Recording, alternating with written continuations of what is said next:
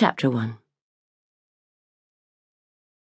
On a fine June morning in 1913, two maids were upstairs in the Edinburgh Primrose Club, making beds.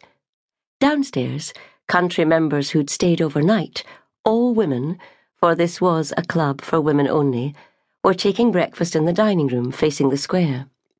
Porridge, bacon, kidneys, scrambled egg and kedgeree.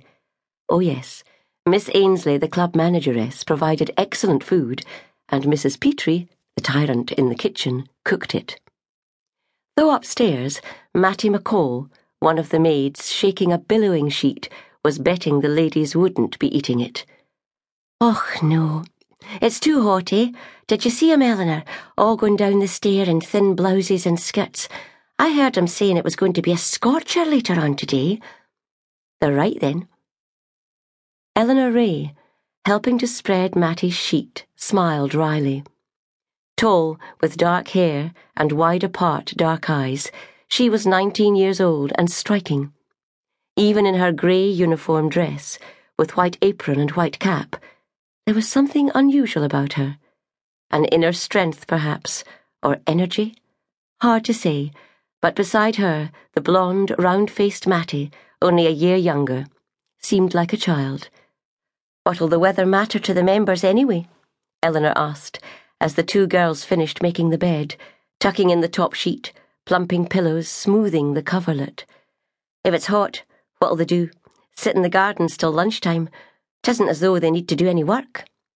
"Some do a bit of charity work, I've heard," said Mattie, dabbing at her moist cheeks with a hanky from her apron pocket. "I was thinking of working for a living." "Oh well, they needn't do that. They like writing and reading, though. Sit in the quiet room at the desks, writing letters, reading books. Makes my head ache to see them." "Writing and reading," Eleanor repeated. "Oh, very hard work, eh? And before that, they've to clean out the grates and do the black leading, do the dusting and sweeping, scrub the front steps and clean the brass, run upstairs and make the beds." "Ah, now you're teasing, Eleanor. You know ladies don't do any of that." "Because that's what we do, and that's what I call work. What wouldn't I give if I could sit in the quiet room and write a few letters and read a nice book?" "That'd no be for me. I was never one for reading." "I was." Eleanor's face suddenly relaxed, and she gave a smile that sent the sunshine to her face. "I'm sorry, Mattie. I do go on a bit, eh? It's just that it sometimes comes over me, the different lives folks lead. You see it when you're in service." "I know what you mean. But it's the way things are, Eleanor. There's no point in trying to change them." Eleanor opened her mouth to speak, then closed it again, and giving a last tweak to the bed coverlet, moved to the open window. "It's so stuffy this morning. I think I'll just push this up a bit. Need some more air." "Get on with you," cried Mattie, laughing. "Saying it's stuffy. You just want to look out at the square the way you always do." "Do I?" asked Eleanor softly. "Well, maybe I do." While Mattie, humming to herself, began rubbing the marble-topped washstand, Eleanor stood, her arms folded, looking down at the square below. There it was, Primrose Square, the finest, largest square in Edinburgh's West End.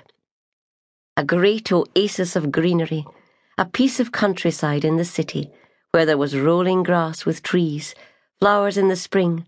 Yes, real primroses, and elegant railings with a gate only to be opened with a key.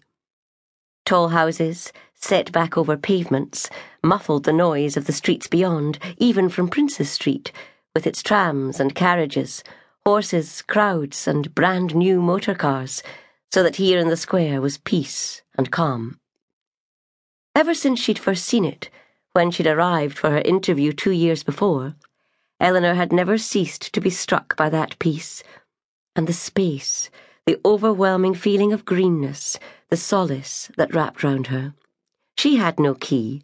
She couldn't open the gate and walk within, but she could look, she could feel she was in the country. She could know she wasn't in Friar's Wynd, which was her home. Today the square in the midsummer sunshine was looking particularly beautiful.